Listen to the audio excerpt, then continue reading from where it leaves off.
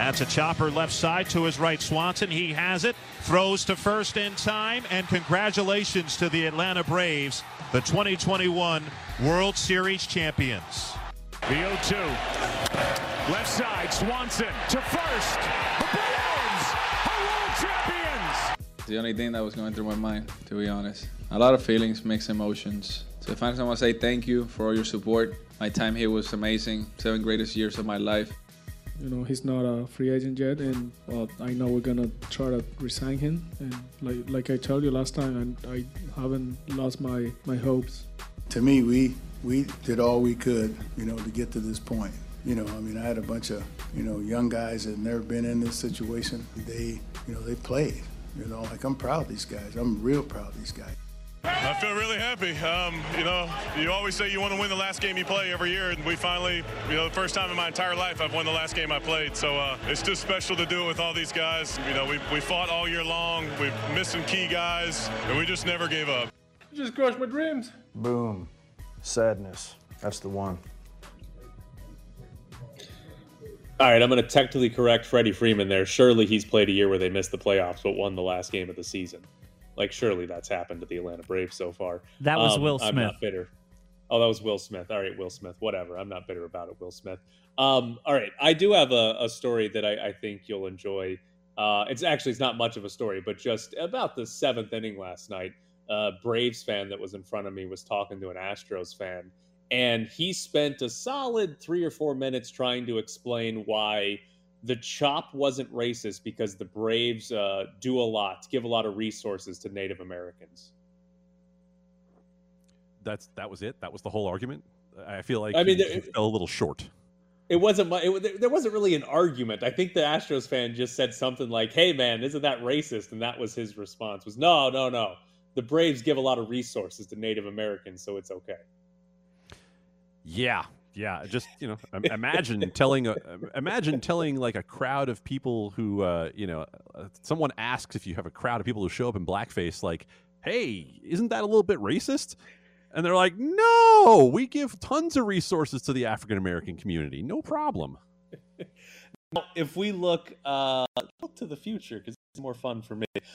Odds to win the 2022 World Series according to BetMGM: Dodgers are the favorites at 5-1. Astros number 2 at 8-1. Braves and Yankees tied for 3rd at 10-1, and the White Sox and Rays tied for 5th at 12-1. First thought here: Dodgers being favorites and pretty big favorites compared to the rest of the field. I know they're going to spend money. I know they still have a good roster, but given that they might lose Scherzer, Kershaw, Taylor, Seager, Jansen, Joe Kelly, should they be the prohibitive favorites to win the World Series? I'm going to ask you a question that plays off that. Should anybody be the favorite to win the World Series? Because as I look down this list, there's not one team that I feel confident is going to make it to the World Series. I mean, the Dodgers, you just mentioned everybody that they're losing. The Astros, certainly by that quote we just heard, should be prepared to lose Carlos Correa. The Braves, look, it was a fantastic story, but we know how hard it was for them to make it to this point. The Yankees, no. This team, as presently constructed, might not make the playoffs. The White Sox at 12-1. Oh God, are we going to do this again with the Rays? I honestly feel like, what are the Rays going to lose? And they're going to get Tyler Glasnow back. They're going to lose Nelson Cruz. Okay. Padres 16, Brewers 16. If the Brewers go out and get some offense this winter, maybe, because that starting pitching is as good as anybody's. But really, which of these teams do you feel at all confident about? Confident? Yeah, confident's not the right word, I think, to describe it. I mean, I might be a homer, but we had this conversation a couple weeks ago. The Astros, I mean, they probably lose Carlos Correa. He's probably going to get a massive contract somewhere else. But that's really it. I mean, they were top 2, I think, in AL ERA this year. Basically, everybody's back on their starting rotation, even though it didn't go very well in the postseason. And their offense was one of the best in baseball all season. They're going to lose one significant bat, but everybody else should be back. Confidence-wise, they're probably the ones I feel the most confident about. Maybe the White Sox. I don't know that they were great, but they are also going to have pretty much everybody back. from their team and they're relatively young, those are probably the two teams I'd say, yeah, I feel pretty good about them. And I mean, ultimately the Dodgers too. I just don't know that they should be lapping the field in terms of being a favorite. So I think if you're looking at this board right now and saying, who are you willing to bet on for next year? Padres at 16-1 I actually kind of like, because that team was far too talented to have the outcome that it did this year. And you put in a steady hand in Bob Melvin to manage that team. You get a healthy Blake Snell, a healthy Yu Darvish. You get Mike Clevenger back at some point during the season, and maybe Mackenzie Gore gets fixed to come up from the minors, and then you have a dominant rotation. The Brewers I already mentioned. What about the Red Sox at 18-1? You get a full season of Chris Sale. You're probably going to go out and improve that rotation in some way in this offseason. It's a team that made it, all the way to the division series. So I don't know. Overall, I look at it and I say there are some teams I would bet on, but there's nobody I look at the same way we looked at the Dodgers last year and say, oh, prohibitive favorite, right? Just start with what you said about Scherzer, Trevor Bauer, and Kershaw, Seager, et cetera, et cetera. There's just no way I can put that team at the top. Yeah, I think the fear I'd have, like you mentioned, the Red Sox, is just the division they're in.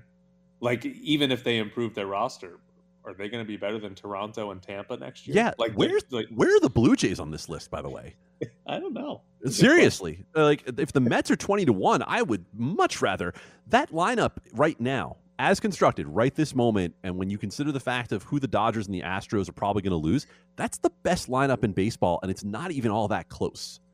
So that was from BetMGM. BetOnline.ag. They have the Toronto Blue Jays at 16-1. So right there with the Padres and Brewers. Yeah, which makes perfect sense because, I mean, look, they've got to figure out a way to either bring back Robbie Ray or to replace that spot. But that team is just a little bit of pitching away from being the best team in the American League. So on the idea of, hey, there isn't a favorite, also baseball here, Mark Marmore tweeted out, with the Braves win, there have been 15 different champions in the World Series this century, which is we're now 21 years into. 15 different teams have won the World Series in 21 years. 21 different teams have been to a World Series, and 27 of the 30 have been to at least the AL or NL CS. Only the Padres, Reds, and Pirates have not. So it's like, this is parity-wise. I mean, is this better than the NFL? I don't know if it's better than the NFL because the NFL has the salary cap to keep the parity in play, and now we're heading into an offseason with baseball where the salary structure might end up getting completely flipped over. Who knows if we're going to have a regular start to next season? Like, yeah, the results are there. I mean, there's no question about it. I think it's also because certain teams have not adapted well to the newer environment, the Yankees being one of them, where, player development has really become the thing. It's rare that big free agents like a Carlos Correa hit the market. I think ultimately Major League Baseball does have a problem to try to solve here, because we started this past season saying there are 10 teams that are really going for it, and there are like 20 teams that aren't. And maybe half of those teams kind of stumbled their way into being in contention this year. But in the NFL, really, what do you have each year? Maybe 2 or 3 teams that you feel like are tanking at the beginning of the season. Baseball had at least half this year. Well, one of those teams won the World Series. Were the Braves tanking this year? I mean, tanking. They were not tanking. By a long shot. You don't tank with Ronald Acuna. I mean, sure, but it's not like the Braves. I mean, listen, Alex Anthopoulos has gotten a lot of credit for his deadline moves, but let's be real. He traded for Eddie Rosario, Jorge Soler, Jock Peterson, and Adam Duvall. Like, it's not he thought, I've got the ALCS or NLCS and World Series MVP at the deadline. Hey, I have given you a lot of leeway this morning. I know how you're feeling right now, but if you want to go down that road, you're just indicting your own team in the end. I'm aware. I am fully aware that the Astros' last 2 World Series losses have been to teams that weren't any good. It's brutal. There it is. Let it out. Let it out. It's okay. You're in a Houston Airbnb. Nobody can hear you. it's such a nightmare. It's such a nightmare. I'm not. This 2019 was still worse because that was the best team the Astros have ever put on the field.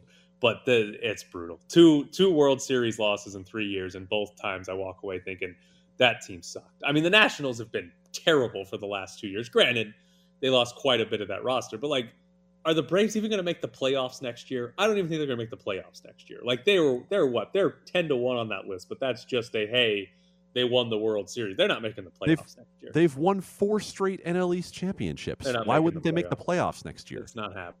No, they're not making the playoffs. It's just not. It's going to be. Why do you just want to feel worse? Like, do you just want to feel worse about the whole thing? Is that really? Yes, I don't know why, but yes, it makes me feel better about it when I can tell you the team sucks. You don't want to lose to a good team. You don't want to feel like your team, which was the favorite in the series, lost to a better team. Listen, hey, we talked about it during the regular season, Adam. The Astros, dominant against good teams. Not very good when they got to play bad teams, which proves my point. The Braves suck. Okay, well, I'm glad that and a $250 Airbnb will be the story of your day. I do want to ask you, as a Yankees fan, do they go after Carlos Correa? This is one of those weird things where I think the George Steinbrenner Yankees absolutely would have gone after Carlos Correa. I don't think the Hal Steinbrenner Yankees are going to, for 2 reasons. One, I don't think they're going to pay him the kind of contract that somebody else is. But 2, I think they are truly still butthurt about the Astros and the cheating scandal, and I'm not sure they want to try to sell Carlos Correa to the fan base. Okay, I was curious about the reasoning, too, because that is Carlos Correa has been like the main player that's out in front, not afraid to he trash talk Cody Bellinger at one point back in 2020, not afraid to lean into it and basically take the brunt of all the criticism. Been the biggest face, him and Altuve, and I was curious if that's as a Yankees fan, if I told you today they're going to sign Carlos Correa, are you happy about that? Look, I am a Yankees fan who roots for a team that has had Aroldis Chapman on the roster for the last few years. Doesn't mean you have to be happy about it. I'm not happy about it. Okay. I don't like the fact that a guy who, has been suspended for domestic violence the same way Domingo Germán has been for them is part of the roster. That being said, we have to understand these are all business transactions in the end. We're rooting for businesses. We root for teams, yeah, but we root for businesses. And Carlos Correa is going to get paid by someone. If the Yankees think that he's the right guy, then he's obviously an upgrade over what they have. The guy had nearly a 6 WAR this year. And the reason Carlos Correa is going to get paid before all the rest of them is that he hit free agency a year younger than everyone else. He's 27 years old. He's going to start next season at 27 years old. If you give him a 10-year contract, you're getting 5 or 6 prime years, which is usually not something you have the option to do. And that is, as an Astros fan, even though I probably would understand from a front office standpoint, not smart to give him the 10 years. That reasoning, though, is why I think you could actually argue that it's okay, because the Astros, given the contracts of their young pitchers, given the contracts of Altuve, Bregman, and Kyle Tucker and Yordan Alvarez, they've got a 4 to 5 year window here where they can still be an AL West champion every year, most of the years, and still be a World Series contender. And Carlos Correa's prime of that 10-year contract would match up with that pretty well. So I could understand, you're going to eat it for the last 4 or 5 years of that contract, but they'll probably suck at that point anyway. So shouldn't be as big of a deal. Coming up next, Sam and Ash join the show. Guys, did you know that I actually have a civil case against that that stole my husband? Don't sue a stripper. Why not? She's a stripper. Life sued her, and she lost. Call Sam and Ash at 702-820-1234 or visit their website, samandashlaw.com. Sam and Ash, because you deserve what's right. We only got Ash today. No Sam, no Ed. Just the two of us. There's a song about that, right? I think. Yeah, maybe. I don't know many songs, though. But... Yeah, I was going to say, you asked the wrong person. Okay, Jared, is there a song called Just the Two of Thank you. Thank you. Listen, Ash, we did an entire segment earlier on the show. We're giving away Rolling Stones tickets where Jared asked me a phrase, and I had to identify if it was a Rolling Stones song or if it was an old baseball player's nickname, and I did not do very well. Well, I did better than expected, but did not do very well. You weren't confident. I will say that. No confidence at all. None at all. We did that whole segment for 10 minutes, and I couldn't name one Rolling Stones song, even though that was less than an hour ago. But story involving now a former Las Vegas Raiders wide receiver, Henry Ruggs, who is being charged with DUI resulting in death after he slammed into the back of another car, causing the car to catch fire and killing the driver of that car. So I guess first question here, the 2 to 20 years that's been reported as far as the sentence for Henry, or if he's guilty, the punishment for Henry Ruggs here, how do they decide if it's 2 or if it's 20? Like, what matters to figure out how long he would be in prison? Yeah, that's a great question. So actually here in Nevada, they do indeterminate sentencing. So it's a range. So a judge will come down and they will give a range, which is 2 to 10. That's not likely. It's usually something along the lines of 8 to 20 or like 6 to 18 or something like that, where basically what it is, your minimum going to sentence, your minimal, at a minimum, you are going to serve the low number. And then after that number, assuming you've behaved while in prison and, you haven't gotten into further trouble, you're eligible for parole. And so that's usually how it works. There's a range. We have had some reporting this morning. It's not good. Yeah, that Henry Ruggs was driving over 150 miles an hour a few seconds prior to impact, that he's going over 120 at impact when the airbags deployed. His blood alcohol limit was over twice the legal limit. I guess from a standpoint here, not to necessarily do, judge, jury, and conviction also on the radio, illegally in possession. Yeah, also illegal in possession of a firearm. Oh, so it seems about as open and shut of a case as you can have, right? Sure. I mean, look, these initial facts, there's always two sides to every story. These initial facts are not good because, they're what we call objective evidence right now. We're looking at the blood alcohol level, which is a 0.161, as you said, twice the legal limit.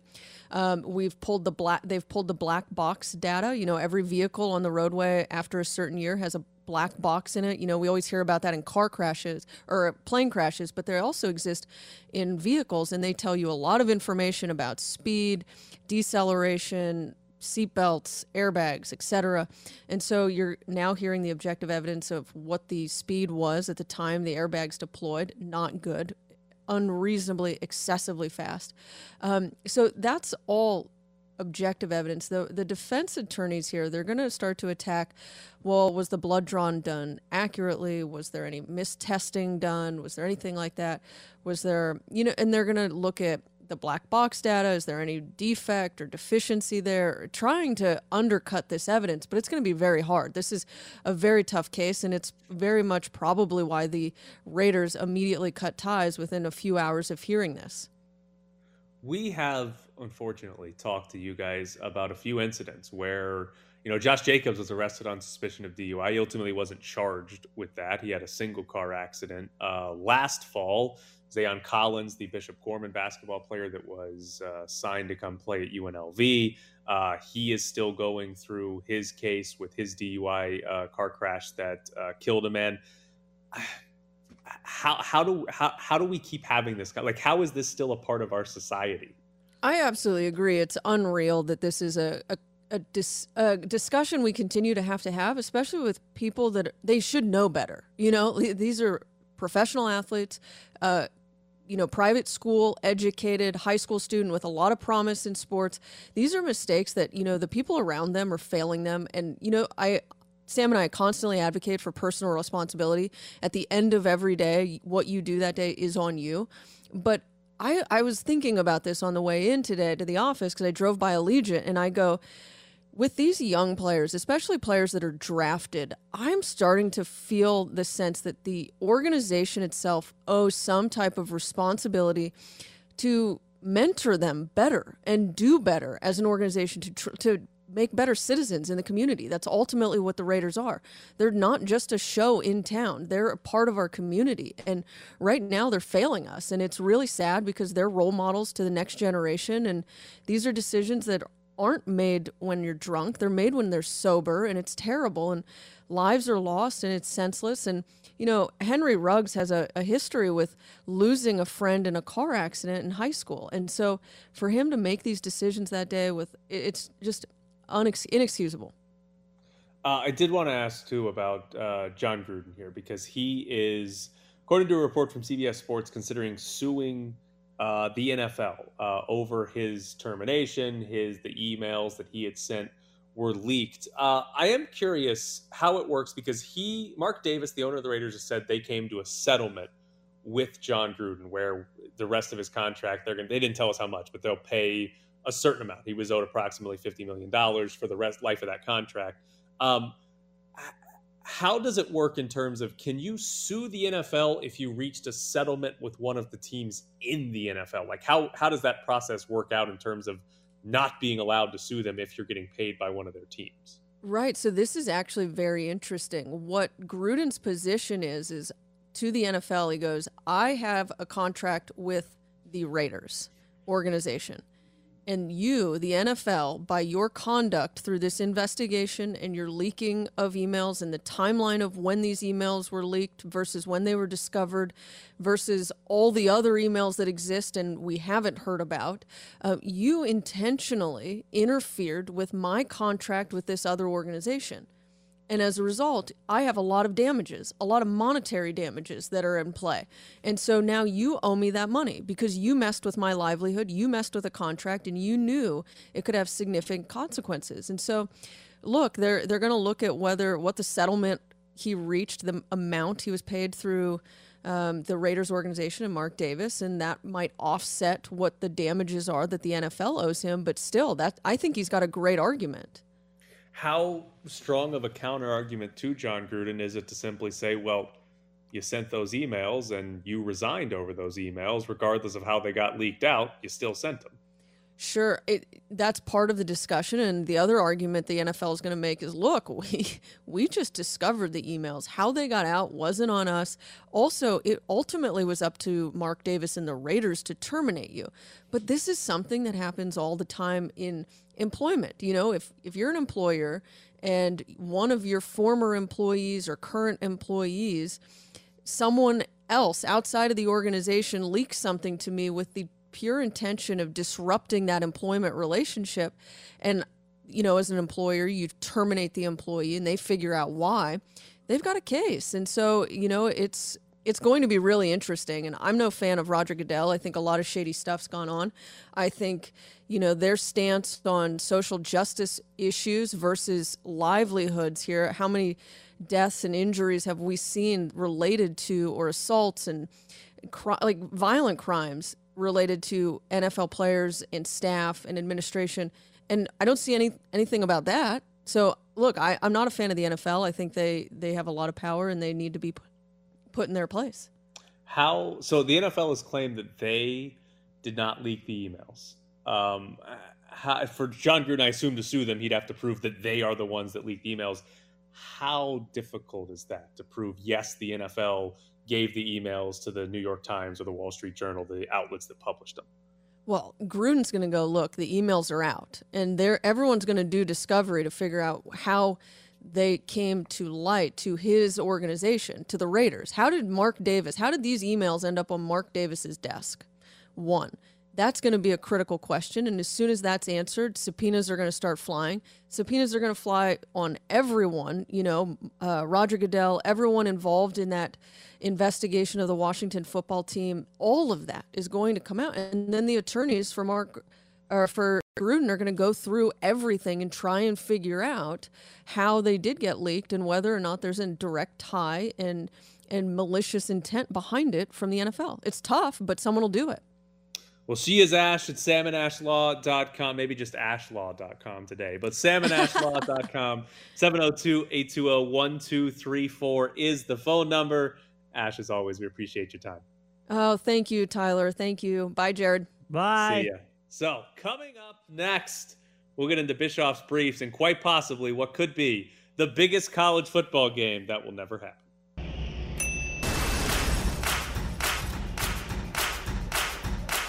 Bischoff's Briefs. I'm asking you if you know the difference between right and wrong. I discovered at a very early age that if I talk long enough, I could make anything right or wrong. Bischoff's Briefs. So either I'm God or truth is relative. Bischoff's Briefs. And in either case, booyah. Bischoff's Briefs. In just a few minutes, we are going to have Rolling Stones tickets to give away, so stay tuned. But Bischoff's Briefs today has a great idea. Assuming we get through the end of this season with the same winless teams as we have right now in college football, there is a great opportunity. Both UNLV and Arizona have yet to win a game this season. They are the only two teams in college football, Division I college football, that have not won a football game.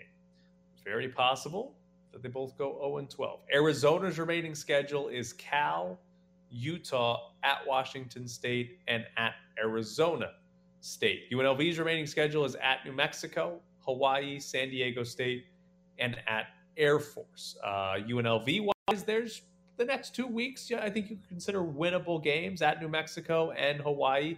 Neither one of those teams are particularly good, so they could win those. I don't think you would consider San Diego State or Air Force, either one of those, to be winnable. But what I think should happen, and maybe this should happen every year if we have two winless teams at the end of the year, there should be an extra bowl game, and these two teams should play in it to give one of them a win. Somebody needs to get out of there with a win, UNLV or Arizona, snap the losing streak, and we can crown the ultimate loser of the college football season. Now, to make this actually happen, you have to make it like relevant to the players and the coaches of this game, because what you see in a lot of instances with bad teams is people don't care anymore. But I think from just an interest standpoint of sort of pointing and laughing, people would care. People would tune in to watch. If you make this like the first game of the bowl season, it's 0-12 versus 0-12. Because like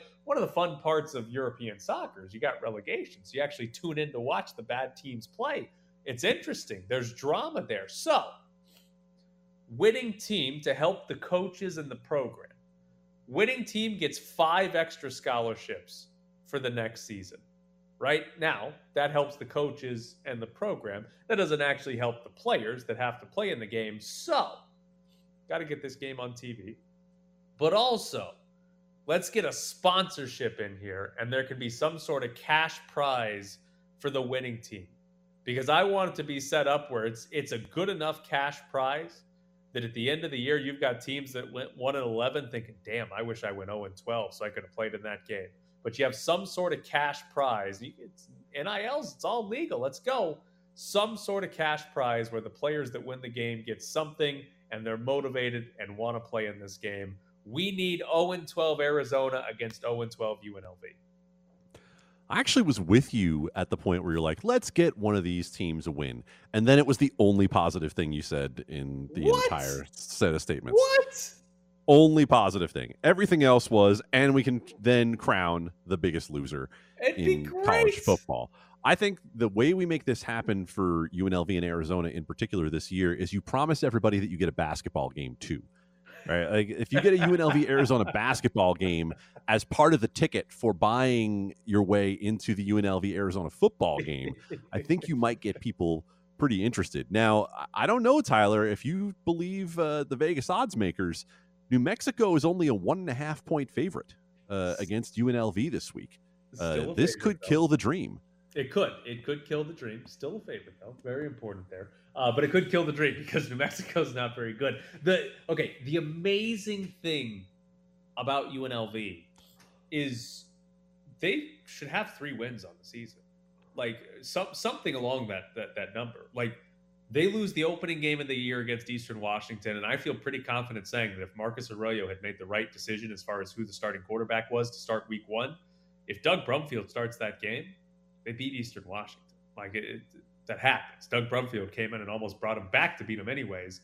But like that's one decision. And then we've had multiple games where, you know, UNLV has 7 minutes to go down and try to tie the game and they run out of time. Multiple games where they just haven't even tried to score on the last possession before halftime and they lose by 1 possession. Like, there's legitimately like 3 wins or so out on the schedule that UNLV probably should have this year, and they don't. Like, it's not necessarily an 0-12 type team, even though they might get there, but they might get there at 0-12 because, the coaching has cost them games. What is an 0-12 type team, though? Because in order to lose every game on the schedule, it has to be a combination of factors. It can't just be, is it a 0-12 team in terms of talent? You got to be an 0-12 team all the way around. Talent, coaching, and obviously schedule factors into it to some degree, too, because there are only 2 winless teams in FBS right now. Right? And I am proud to say that my Northern Arizona Lumberjacks beat this Arizona team. And so I don't want to see them get a win all year. I want to see them go down in flames. It's fun. But overall, when it comes to, is this a winless team or not? In the end, you got to go back to, you are what your record says you are. Yeah, and they are. They're a winless football team, in part because of the coaching decisions, in part because of the talent deficit, in part because of some bad breaks. I mean, let's go back to the Eastern Washington game. The last play of the game, that should have been targeting. The UNLV should have had another shot at that. So, there's you have to have some other breaks go against you as well. I was going to use your Northern Arizona as well in this scenario. That's where we're playing this Arizona UNLV game. We're playing it at the Walk-Up Sky Dome in Flagstaff. That's about as close to halfway in between as we that can actually get, right? Actually it is roughly 3.5 to 4 hours to both places. So yeah, that is actually that is perfect. You will be likely trudging through snow for both of these teams to go down. Perfect. Why and would play we this want game. anything different? That's exactly no, and then you will be inside one of the most sterile college football facilities in the entire country. That will convey the excitement that most people have of watching this game. Yeah, I mean, it'll be the normal crowd for both teams, right? Yeah, I mean, look, at NAU, family weekend and homecoming, you can get about 9,000 people in the stands. And I think for both of these teams, that would feel like a victory. I've been to Flagstaff once. It seems like a pretty cool city.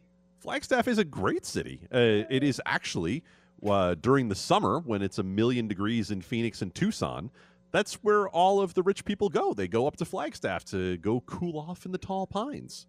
We went, my girlfriend's cousin graduated from Northern Arizona, and we drove down for her graduation, and it was snowing, and the car that we were in had sensors to let you know when you were too close about to hit another car. The snow packed on so much to the front of the car that the sensor was going off nonstop while we were driving. Yeah. I actually, my very first Christmas coming home, I came home to Vegas, and then I was getting ready to go back, and I remember this so clearly. It was the night of the AFC Championship game between the Jags and the Broncos, the Miracle Mark Brunell team. And I get on the road, and I waited too long because I was watching the game, and all of a sudden I get past Kingman, and there is this hell snowstorm coming down. Like, I am drafting semis to try to get my way up the mountain because, of course, Flagstaff is at 7,000 feet. And you're making your way up high. I eventually had to stop in Seligman, Arizona for the night and go and get a very, very, very sketchy motel where the guy informed me that they only had one room left, and I'm getting ready to get the price jacked up on me for $49.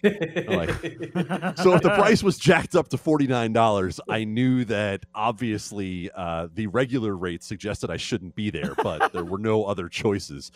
So maybe you could have fun things like that where one of the football teams has to stop at a random motel along the roadside to stay the night before. We only charge by the hour. Was there oatmeal on top of the fridge in your $40 room? Growing naturally, yeah. I'm not sure that it was something that was intended to be breakfast the next morning. All right, we've got Rolling Stones tickets. What did we decide? Caller 6? Is that how many I got? Caller right? 6. It's caller 6. 702-364-1100 is the phone number. If you want to go see the Rolling Stones out at Allegiant Stadium, 702-364-1100 is the phone number. We will take caller number 6 right now. Bunting skates to center, rink wide right. Nylander speeds in, he shoots, he scores! William Nylander, 4-0 Toronto, 3 minutes into the third period. 4th goal in 10 games for William Nylander. You're locked in the press box. Congratulations to Michael. He won a pair of tickets to go see the Rolling Stones at Allegiant Stadium. Now, a couple things. First off, I just want to read this tweet because this is an incredible stat. Cade Cunningham, who was the first overall pick in the NBA draft, is the first player in NBA history to take 8 or more field goal attempts in his first 2 career games and shoot under 15% in both games. So Cade Cunningham, not going well for the start of his NBA career. But here's a fun story. Bobby Valentine lost a mayoral election in Connecticut, and he is apparently upset at both the media and for people that voted twice. A couple quotes. One, someone says maybe I'm supposed to thank the media for all the lousy coverage that they gave us, or maybe even compliment Simmons' team, the guy he lost to, for the campaign they ran, but I can't do that with an open heart and a clear mind, so I'm just going to say the campaign is over. He also said, it makes my stomach turn to think that in our city that they're actually telling me now, oh, someone voted in person and they forgot they voted absentee. So he's accusing people of voting more than once. This is a very good story for Bobby Valentine. This is so wholly unsurprising, by the way. I have some family friends who know Bobby Valentine pretty well, and this is pretty much par for the course for Bobby Valentine. But hey, you know, at least he's used to dealing with close losses. It's in his DNA. Listen. There's a story on Yahoo Sports from Jack Bear. I just want to read you his lead. Bobby Valentine has recorded another loss during the World Series. Love it. Love it. Okay. So, Tyler, I did a little bit of research, and I have some thoughts for you. Okay. Okay. I don't know if I'm ready for these. They're baseball related. Related. Okay. The Cockrell Butterfly Center, the Water Wall, which is the largest water fountain in the United States, the National Museum of Funeral History. These are all things that are open today in the city of Houston that you can choose to go do with your friend who's driving up from Austin. I vote for the National Museum of Funeral History. This sounds like an experience you can't really get anywhere else. I've never seen anything like this. The museum, owned by a funeral company, houses the largest collection of funeral artifacts in the United States, traces the history of funeral services, displays historic hearses, and provides memorabilia from funerals of the famous, such as Dwight Eisenhower, Martin Luther King Jr., John F. Kennedy, and Elvis Presley. They suggest that you leave 2 to 3 hours, though, to see the entire museum. What? Why would there be a museum about funeral history? Well, I mean, it's owned by a funeral company. Doesn't that seem about right? I'm looking through the pictures right now. There's some interesting stuff here. I mean, this hearse has like a horse-drawn carriage look to it with a little oval window on the side so you can see the casket. What is the funeral memorabilia? I don't know. I mean, it looks like they have. We need you to go find out. Yeah, that's what I'm saying. It looks like they have hours from 10 to 4. And let's see. Oh, they do tours. So if you're feeling like you're looking for a little something special today, there is the National Museum of Funeral History. If that doesn't tickle your fancy, there's the Lone Star Flight Museum, and there's the Houston Graffiti Building. How about the Houston Graffiti Building? That sounds interesting. It doesn't sound that interesting. What was the butterfly one? The Cockrell Butterfly Center. Let's find out more about the Cockrell Butterfly Center. These are things you can do in Houston when there's not Game 7 to be played in the World Series. Next to the Houston Museum of Natural Sciences, this glass-enclosed butterfly habitat includes a simulated rainforest and thousands of colorful butterflies, a dramatic 50-foot waterfall, and exotic plants transport visitors. And this one you can get through in an hour, according to TripAdvisor. Ooh, you could do both. That sounds significantly better than anything else you mentioned that I should go to. Well, I think that you could have a little bit of balance in your day. If you go and see the Cockrell Butterfly Center, that's like a life-affirming experience. And if you go see the Funeral History Museum, it's like a death-affirming experience. And after last night, you need that. I mean, you kind of ran the gamut of those emotions last night. I understand. What disturbs me actually is that when I look through all of the best things to do in Houston, according to TripAdvisor, number 2 is See Minute Maid Park. Yeah, I don't think it's the greatest city to like visit and like, oh, there's cool things to do here. I don't think there's that much cool stuff to do here. What I'm probably going to do is I'm probably going to walk down to the team store and see if anything's on sale the day after they lost the World Series. And then I'm probably going to go watch the Champions League at a bar somewhere. I think that the Correa jerseys are likely to be 50% off if you're looking for a little special something for yourself. Here's the problem. The George Springer ones aren't on sale online yet. They're still full price. It's ridiculous. I would think you would have Jared tracking this for you since he's the king of half-price jerseys. I should. But yeah, no, they could have bought a Correa jersey last night. That would have been a terrible investment. Ooh. I mean, we kind of talked about this at the beginning, but the NASA Johnson Space Center, Houston's first Smithsonian affiliate, a TripAdvisor Certificate of Excellence awardee. It's now it is a 3-hour tour, much like Gilligan's Island. You probably won't know that reference either. Tickets from $24.95. It's known as the home of NASA Mission Control. Come on, that sounds like a way to get yourself into something that has nothing to do with baseball. I have an important question. Did the Funeral Museum, was that a TripAdvisor Award of Excellency? No, it actually was listed as the number 14 thing to do in Houston. It has a 4.5-star rating based on 536 reviews. Before we get out of here, let's check out what some of the people had to say about their trips to the National. It seems creepy, but it's actually very interesting. When we have visitors to town, we take them there. Last time we went, we took my parents. The new cremation exhibit was very interesting. If you're a Catholic, you need to see the Pope exhibit. Very affordable, and the staff is friendly. The new cremation exhibit is interesting, which implies that this person saw the old cremation exhibit as well. Wait.